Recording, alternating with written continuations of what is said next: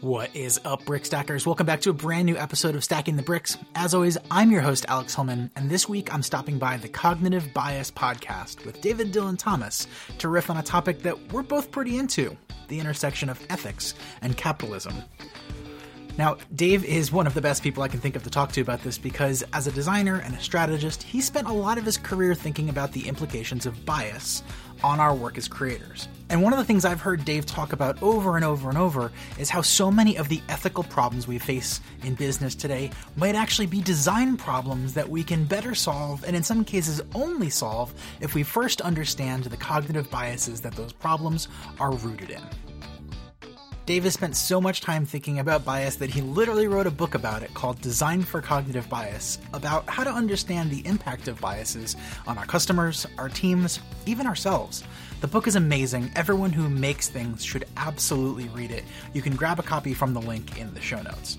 But back to ethics and capitalism. Seemingly opposing forces, right? Well, in this episode, we're going to be talking about the impact of survivorship bias on the kinds of businesses that people start and grow, the relationships that exist between money and power, and a very unexpected segue into an episode of the 90s TV show Dinosaurs that I promise is more relevant than you could possibly imagine. If you enjoy this conversation, I highly recommend going and checking out Dave's aptly named Cognitive Bias podcast for other similar in-depth discussions with industry experts. And then go back and check out the super bingeable back catalog of his 5 to 10 minute episodes where he explores one bias in each one. It's truly a treasure trove of how our weird human brains work. But now, and here, I hope you enjoy this wide-ranging discussion about the get-rich-quick scheme that we call America with Dave Dylan Thomas. Here we go.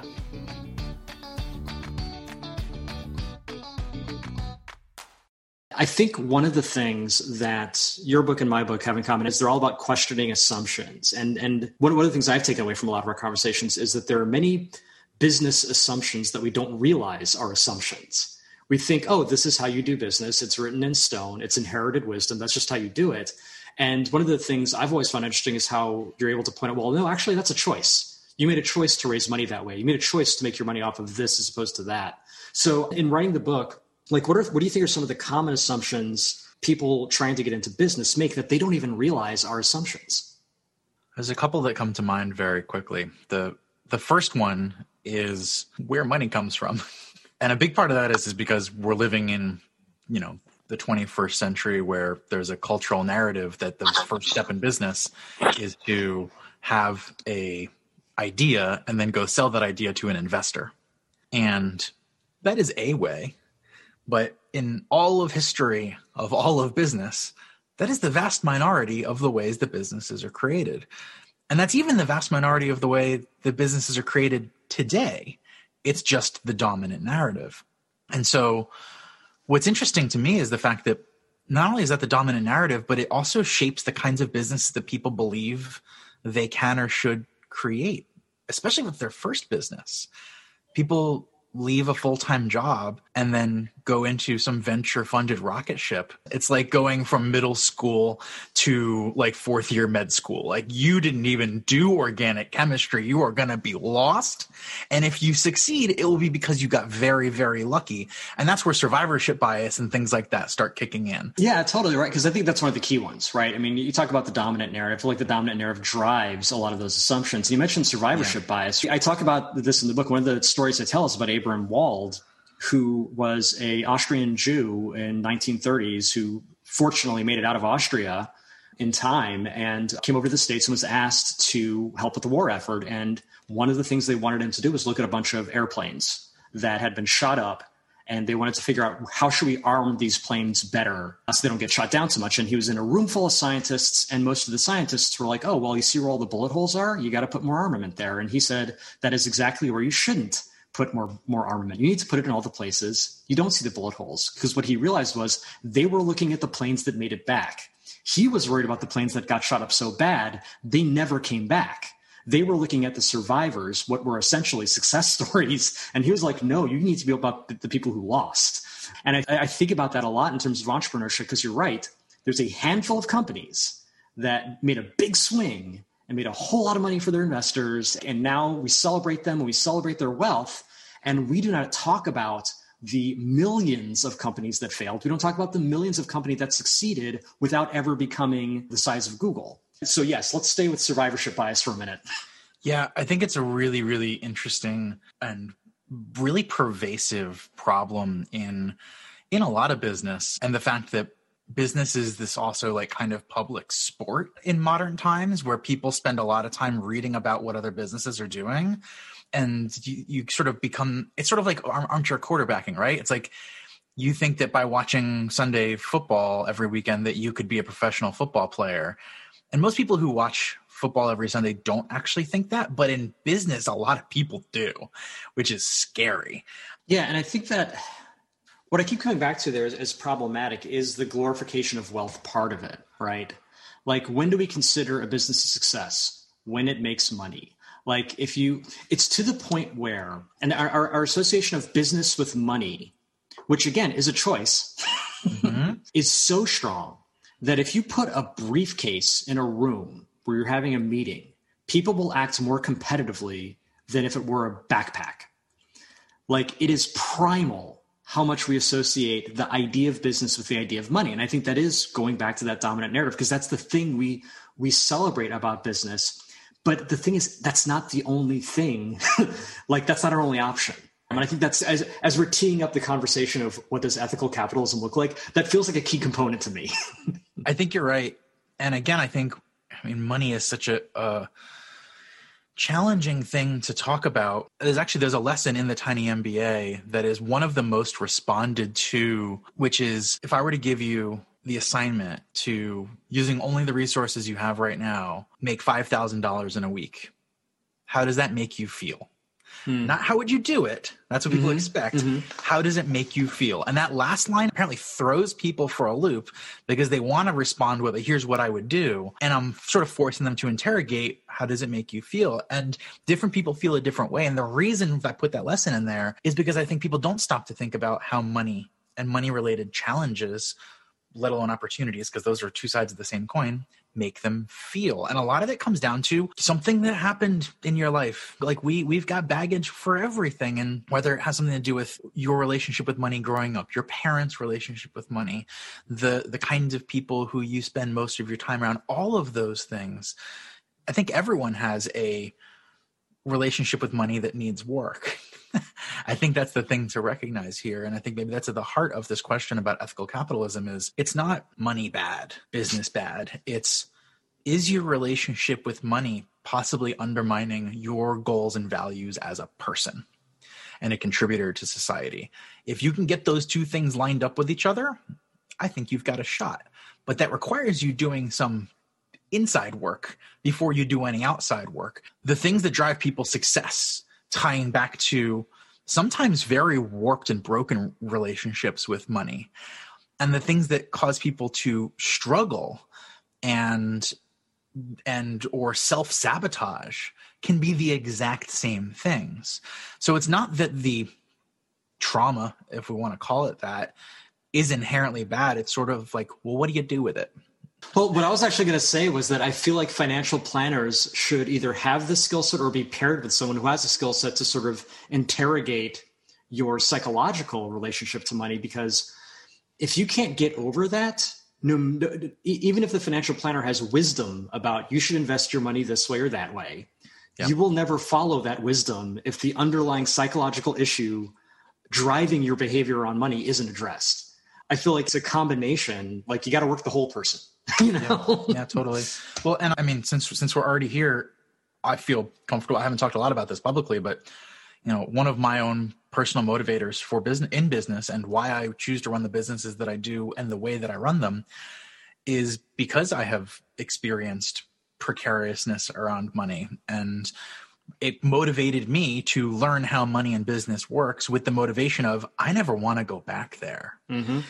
And that can be expressed in a really dangerous and unhealthy way, or a really positive, healthy way. And I think for me, the difference is going to come down to, I think, where power takes over, because like money and power are so tightly intercoupled. And I think about a quote from my other business partner, Jeff DeMasi, my business partner at Indie Hall, a quote he said years ago that summed up a feeling that I had, but said it much clearer, which is, the number one reason to gather power is to give it away. Yeah. And if your reason to gather power is to hold on to power and you have an unhealthy relationship with money, you become a politician. If your reason is to gather power and give it away and you have an unhealthy relationship with money, it could drive you in the direction which I think expresses a lot of my career, which is to find ways to create sustainable businesses and then add a layer of make sure that somebody else who's going through this doesn't have to learn it the hard way like I did.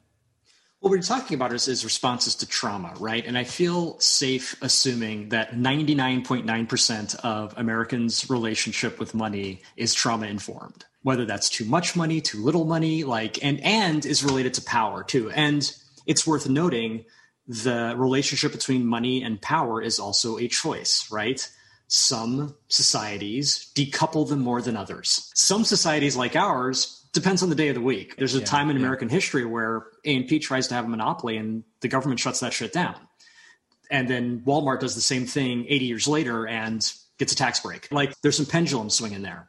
But the point is that too is a choice. And I feel like if you do not deal with that, it will express itself in unhealthy ways.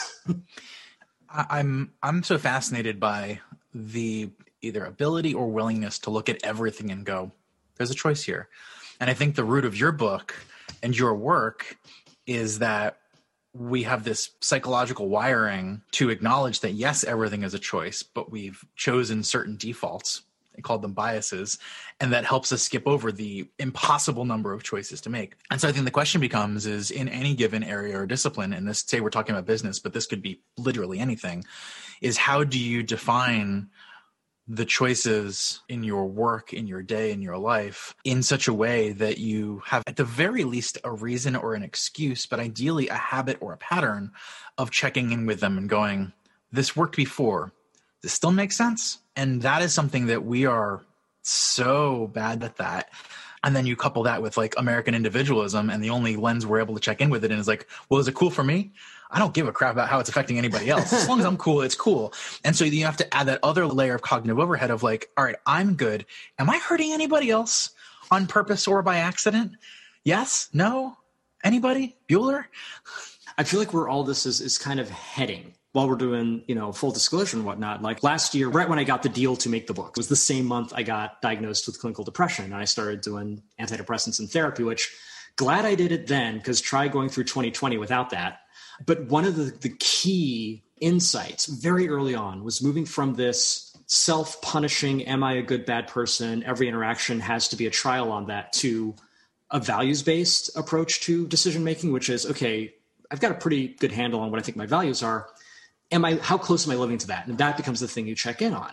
And I feel like capitalism, the way we practice it, is much more about money is a way to make me feel good about myself. Money is a way for me to solve problems. Money is a way for me to get what I want. It's very ego-driven, and it's a way to make me look good. Right. Versus, here are a set of values. Some of those things money can help with. Some of them they cannot. But whatever I'm doing, I'm checking in with the values and not with the balance sheet, right? And I think that is a potential way to think about, what does ethical capitalism look like?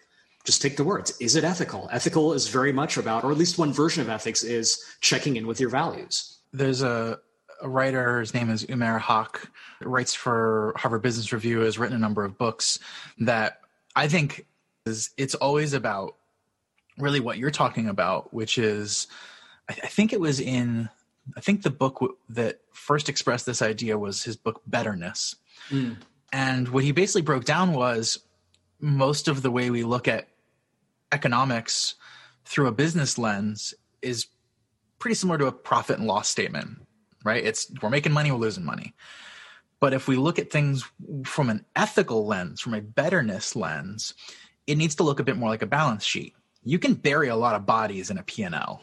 But when you've got a balance sheet, you're looking at a much more full spectrum detail where so you can see you have assets and there's growth over here, but we're also leaking out the bottom of the ship over here.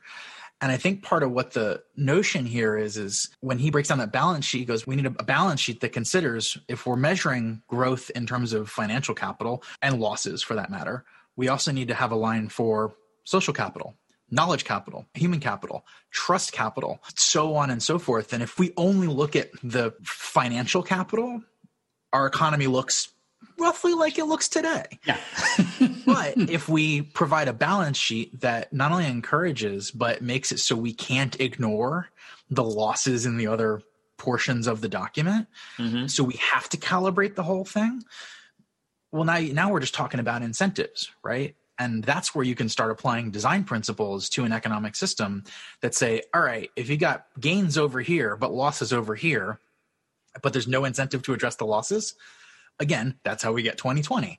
But if you put incentives in place to address the losses before they undo the good of the gains, then you not only stop the losses, but you reframe the gains and who the gains are good for and things along those lines, which I think is I'm not saying any of this is easy, but it's the kind of tools and the kind of thinking that allow individuals and businesses to do this work at all. One of the interesting things about Betterness, and this book came out, I don't know, 6 or 7 years ago, every case study that he includes in the book shows a business addressing one aspect of that balance sheet, so to speak, that includes, not just financial capital, but social or knowledge.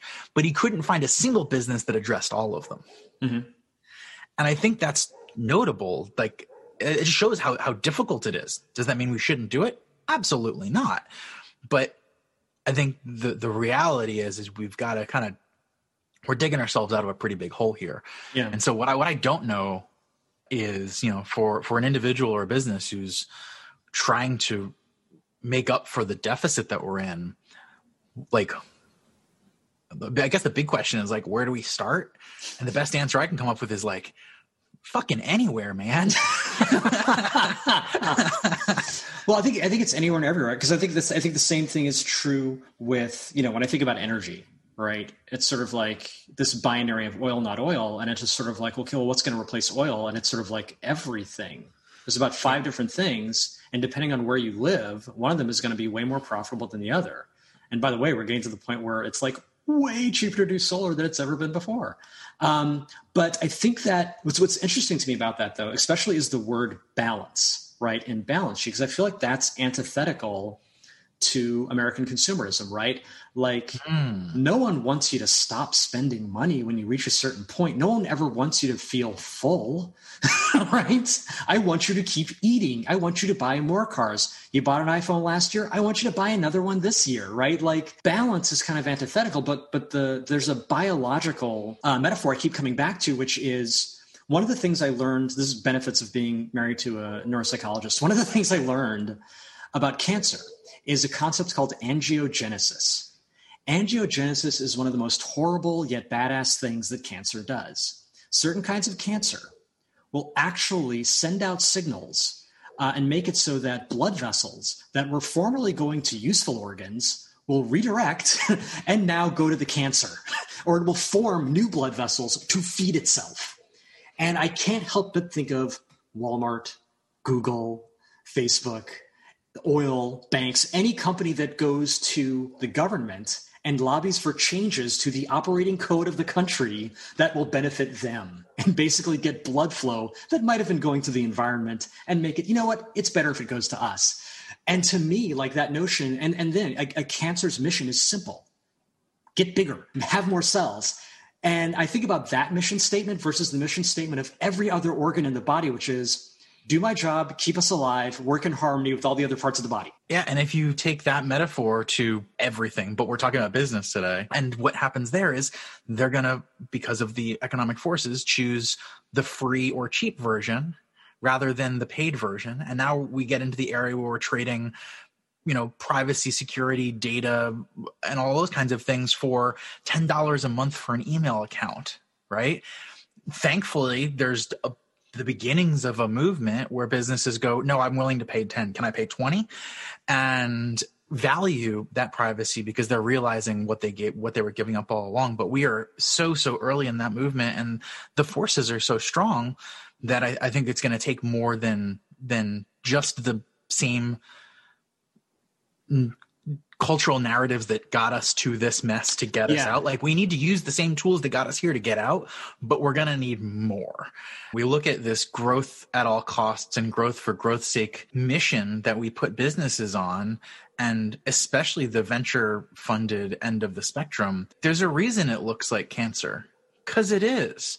Like, if you think of cancer as a design pattern rather than a biological system, we've engineered economic cancer, which is terrifying, but it also proves out when you start thinking about how the secondary and tertiary effects of that economic cancer of venture funded businesses affect the rest of the economy, right? A business that never touches venture funded money likely buys or uses products or services that are venture funded. And back to your point about working in harmony, I think about, the difference between the way people view business now and this probably is the most illustrative part of my core ethos of business is the phrase, it's just business, when it comes to doing something ethical or not. Just be like, when I do something that is not in a mutual best interest, but only in mine and not in yours, and somebody goes, it's just business, I go, no, it's not. We're humans first. And the fact that is a mechanism enough to be, a meme or a trope is frustrating to me. Whereas if we have a situation where people start looking at business and business culture like it was a couple hundred years ago, where instead of going to a grocery store or a restaurant, you went to a market or a bazaar and you bought meat from your meat vendor, you bought your cheese from your cheese vendor, you bought your bread from your bread vendor. Each of them get a little slice to take home and support their families. Meanwhile, I get to make a badass sandwich. And I think this is a bit of a nod or a nudge in the direction of localism. I think there is, back to your point about balance, localism and globalism both can be in balance. I also think they have the potential to create really really harmonies that we haven't fully explored. Like, how do I be a global citizen and contribute to a global economy while still creating a sense of priority on my local community? Can that be done? Of course it can be done, but not while Amazon has unchecked power to strip out the built-in incentives that I have to shop local. You know what I mean? Yeah. And in terms of the hole we're digging out of, I mean, let's just face facts, right? Part of the reason we skew towards efficiency over human value is that the vast amount of the wealth this country was built off of theft of land and theft of humans. Nobody wanted to pay for shit. They didn't want to pay for the land. They didn't want to pay for the labor. And so people got used to the idea of, and extending to the north as well, where, remember, slavery was a business, which meant people were investing and making capital and buying debt and doing all the things you do with Google and Amazon and all the other stocks and bonds that are out there. So all of it was, how much money can I make without paying anything? It was people trying to get away without paying for shit. And so you can see how... Are you saying America's a get-rich-quick scheme? A little bit. You're not wrong. Right? So digging out of that hole after you've been doing it for 400 years is hard. So true. So true. But I think that, again, trying to carve out what does ethical capitalism look like, I think one of the things that it looks like is pay for your shit. Totally. And I think, a piece of that becomes learning how to make stuff again. Yeah. That's something where, I've brushed up against the business world many times as a person with creative skills. And I feel like this comes up as a theme among people who we could categorize as the blacksmiths and candle makers and bakers of today. We still have those people, but now we have that element of craft. I feel like that's a part of, the community that we're a part of are the folks who are those craftspeople when it comes to technology, design, user experience, and software, but also communication, marketing, and so on and so forth. What I've brushed up against is when people who don't have those creative skills are in business, I can't help but look at them and go, what do you do? But be here to extract. And I know that's not always true. And I know that's not always fair, but I think it's a perspective that a lot of creative people have. And it's why a lot of creative people don't get into the business part of business, because all they see in business are people who only do the business and don't do the making. And they go, well, I don't want to be that kind of slime ball. Instead of looking at it from the perspective of, I own the means of production. And if I add to that the ability to make money, now I can win on both fronts. Interesting. None of this is an antidote, by the way, but it's just sort of this broader observation of these two worlds appear at odds with each other when in fact they are just like the missing pieces of each other, which is, you know, what love story doesn't start that way. So capitalism and art meet cute. So something I've been thinking about a lot, and I'll road test this with you for a sec, but yeah. I think a lot about the difference between speculation-based capitalism and value-based capitalism. And what I mean is there's money you make when you want a chicken, I've got a chicken, I give you the chicken, you give me money, the end, right? Then there's how much I want to buy 100 chickens, so I'm going to ask this guy for a loan.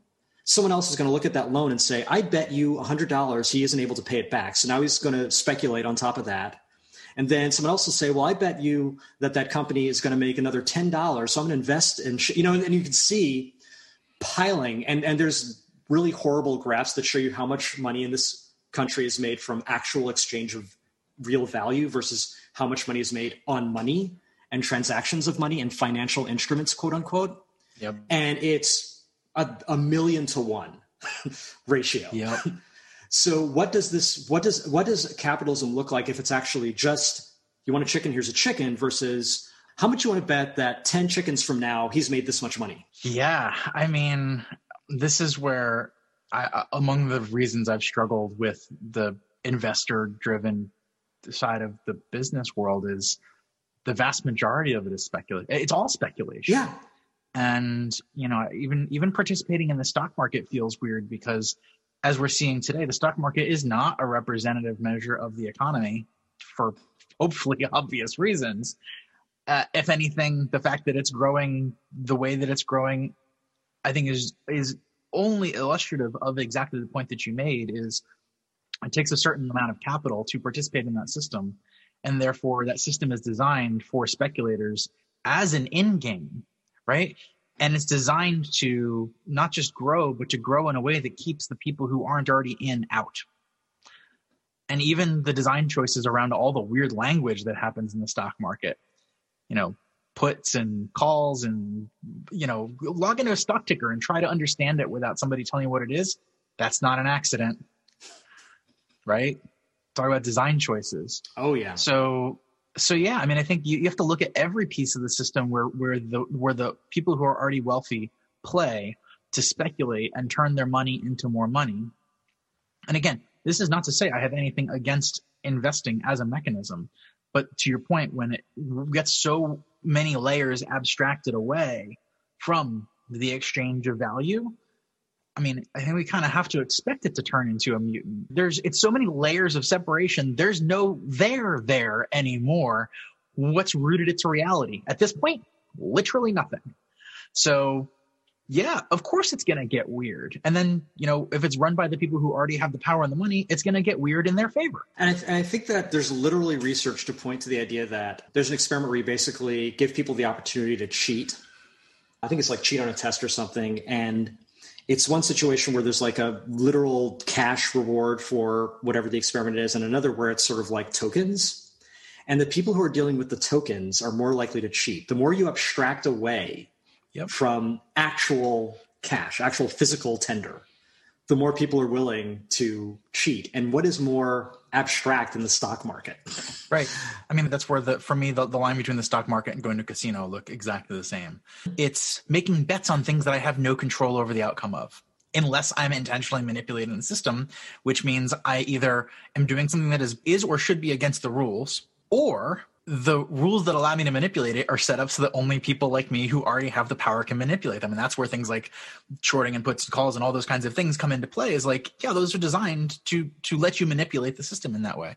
So yeah, I mean, again, it all comes back to if you start there, and this is where I get scared about, this year we're hearing about everybody's sitting at home and they got their stimulus check and they opened up a Robinhood account on their phone and now they're goofing off on the stock market for the first time and making money, by the way, which good on them, right? Mm-hmm. But if they do that without the fundamental understanding of economics of the businesses that they're trading on, we're going to end up in a pretty terrible place, somehow even worse than the place we already are. because we've got people whose entire foundations of their relationship with money and their entire understanding of how money flows into their bank account and out of their bank account is driven by that speculative market. It becomes very hard. There are now no longer incentives for them to ground that in the business fundamentals of exchanging value, goods and services for money. Yeah, and there's definitely a relationship to power there too, right? So I think one of the things I talk about in the book is sort of how incentivization follows the money and usually leads to bad outcomes. And you end up in situations where even if the system is broken, it's in no one's best interest to point it out. So I talk about this with like online advertising and how there's no real evidence that an ad you used through like that was like you paid for on Google is performing better than just organic search because of a thing called selection effects. But it's certainly not in the interest of the person selling the ad to point that out. And it's actually not in the interest of the person buying the ad if they're getting a big marketing budget to point that out, right? So everyone keeps going. My favorite like iteration of this is when you had the variation on a theme. You had the whole TikTok thing where TikTok folks managed to trick the Trump rally into thinking more people were going to show up than actually did. And someone was pointing out the actual mechanics of that trick were easy to spot. This was not some clever hack. This was take 5 minutes. It's pretty obvious what's happening. But they also pointed out that it was in no one's best interest to tell Trump that these numbers were inflated because Trump created an incentivization where the only thing that matters is his success and loyalty is the only thing that matters. And also he can lie his way out of whatever the numbers say. Whatever the numbers are, he'll say what he thinks they are. Exactly. And so even if they did spot that this was all inflated, it was in no one's best interest to tell him that. It was in no one's best interest to say it to anyone. So it incentivizes thinking that way, incentivizes, to your point, a lot of like, well, if I'm not making money off of an actual exchange of value, I have every reason in the world, now that we're just living in the land of make-believe, to just make believe. And I think that's where Amy has a really great blog post. It's called Why Blacksmiths Are Better at Startups Than You Are. And the story of this article comes from watching an episode of a show called Mastercraft. So it's a BBC show. It's British Bake Off, but with blacksmiths. We'll call it what it is. And while she's watching this, she's realizing the sort of character archetypes of the players of this show. And the big difference between the people who succeed and fail are the people who are less disambiguated from reality. So we live in a world where we live through one or more layers of disambiguation. Everything we're talking about, money and capitalism, is just one example. Our version of capitalism is layers, and depending on who you are and how you interact with it, more and more and more layers deep, disambiguated from that initial core exchange of goods or services for money.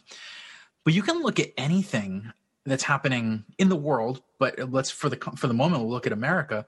Everything that's happening in America right now that to a person who is grounded in reality looks completely insane is because the people who are doing and saying the apparently insane things are many layers disambiguated from reality. It's who they have contact with. It's where they have contact with those people. It's what information and sources. Like the more layers there are, the easier it is to get unhooked from reality and to lose it to maybe the point where you don't get it back. And that's scary. So, the question here, or maybe there's two, is like, how do we as people and how do we as designers of these systems make sure that we're designing systems that don't systematically unhook people from reality by progressively disambiguating them from the things that actually matter? Let's stop the boat from leaking. And then also have a conversation about, what do we do about the folks in the boats that sank? And I know you've said this a bunch of times, on this podcast and surrounding your book, is like, whatever happens on November 3rd, we still have a large portion of America that voted for Trump the first time and is going to vote again. What do we do about that? I think you're absolutely right. I think about things like, for example, it's common farming practice. You need to let fields lie fallow and before you can plant again. There's a lot of things that go along with that. And that is like hard won from folks who worked the land. And if the land didn't produce, they were on the hook. And then you look at modern farming practices, which are more about like just plant as much as you can and just, completely destroy the land. And don't worry, we've got enough that it doesn't matter, right? where and that is being divorced from consequences, right? I can do all these things and never have to feel the consequences, and it results in very destructive behavior. It's easier to engage in destructive behavior when you're not in touch with that. So I think about, like, wherever you live, whatever the median income is, right? I want you to ask yourself, how many people living under that did you talk to in the design of this product, in this policy decision, in whatever that thing is? I will bet you dollars to donuts, you have probably not run into one person in this week who lives below that median. In Philadelphia, it's $27,000 per capita like income. I can guarantee you in the past 2-3 weeks, I don't think I've had 5 words with anyone who made less than $27,000. Okay. I am divorced from reality. And I think most of us are. Yeah, no, totally true. This reference wouldn't make sense on any other podcast except for this one, but I know your love of media. Rewatching the show Dinosaurs from the 90s. The Jim Henson Muppets one. Yeah. Keep getting some nods. That show was ahead of its time in a lot of ways. Like, the topics that it covered were really, really smart and, like, very, very poignant how they did it. And there was an episode that what you were saying about the "but there's always more" conversation. There's an episode about this where, for those who don't know the show, it's sort of like a nuclear family of dinosaurs in like a 60s to 80s sitcom format. And the husband and wife, it's their anniversary. And so for their anniversary, Earl, the husband, goes and gets this delicacy of a food called a graptolite. So the graptolites are alive, right? They're going to eat the live food. And these graptolites are sitting on the counter at home waiting to be eaten for anniversary dinner. And Robbie, the teenage son, comes home with a homework assignment from the teacher. And the question is, why did dinosaurs rule the earth? And Robbie's like, because we're big. And the graptolites are like, well, that's not a really good answer. Like, or why do you think that's a good answer? And he ends up in this kind of like bordering on theological debate with dinner, right? And the graptolites give Robbie the metaphor of a bunch of grapes. And they say, okay, let's say these grapes are all the grapes that are left in the world. And Robbie's like, okay, cool. And they're like, you're hungry. You want to eat grapes. And Robbie's like, okay. And he eats the grapes. And they go, now let's say you want grapes tomorrow. And Robbie's like, well, just go to the store and get more grapes. And they said, well, that's not possible because those were the last grapes in the world and you ate them. And Robbie's like, I don't understand. There's always more. And they're like, we're the last 2 graptolites on Earth. If your parents eat us tonight, our species dies out. Existential crisis. That's how this show works. It's really good. But I mean, what's amazing about it is Robbie then takes that essay that he writes based on a lesson from the graptolites to his teacher, explains the grape metaphor, and the teacher's like, there will always be more grapes. And I think the story here is the people who are in the positions of authority that we look up to live in this dominant world where there's always going to be more grapes. It was really good and very relevant, somehow extraordinarily relevant to today's conversation. Well, it's an eternal theme. I think that is as good and dystopic a note to end on. If you enjoyed that episode, and I hope you did, I've got a couple of quick things before you go. The first, of course, is making sure that you have your very own copy of The Tiny MBA. If you haven't ordered it, I'd love it if you did, and you can grab a paperback or ebook at tiny.mba. I also hope you're subscribed to this show. We're going to be releasing more episodes like this one with other creators and entrepreneurs just like you, and I'm going to be talking with them about their favorite lessons in the Tiny MBA, learning what's going on in their world, and sharing it all with you. So you can search for that by looking for Stacking the Bricks wherever you get podcasts. And one last thing. Check out the Stacking the Bricks website. We've got a great newsletter with new articles coming out every week or two, following on a lot of the same topics and themes that we talk about right here on the show. You can do that by going to stackingthebricks.com. I hope you have a great rest of your day, and don't forget to keep on stacking those bricks.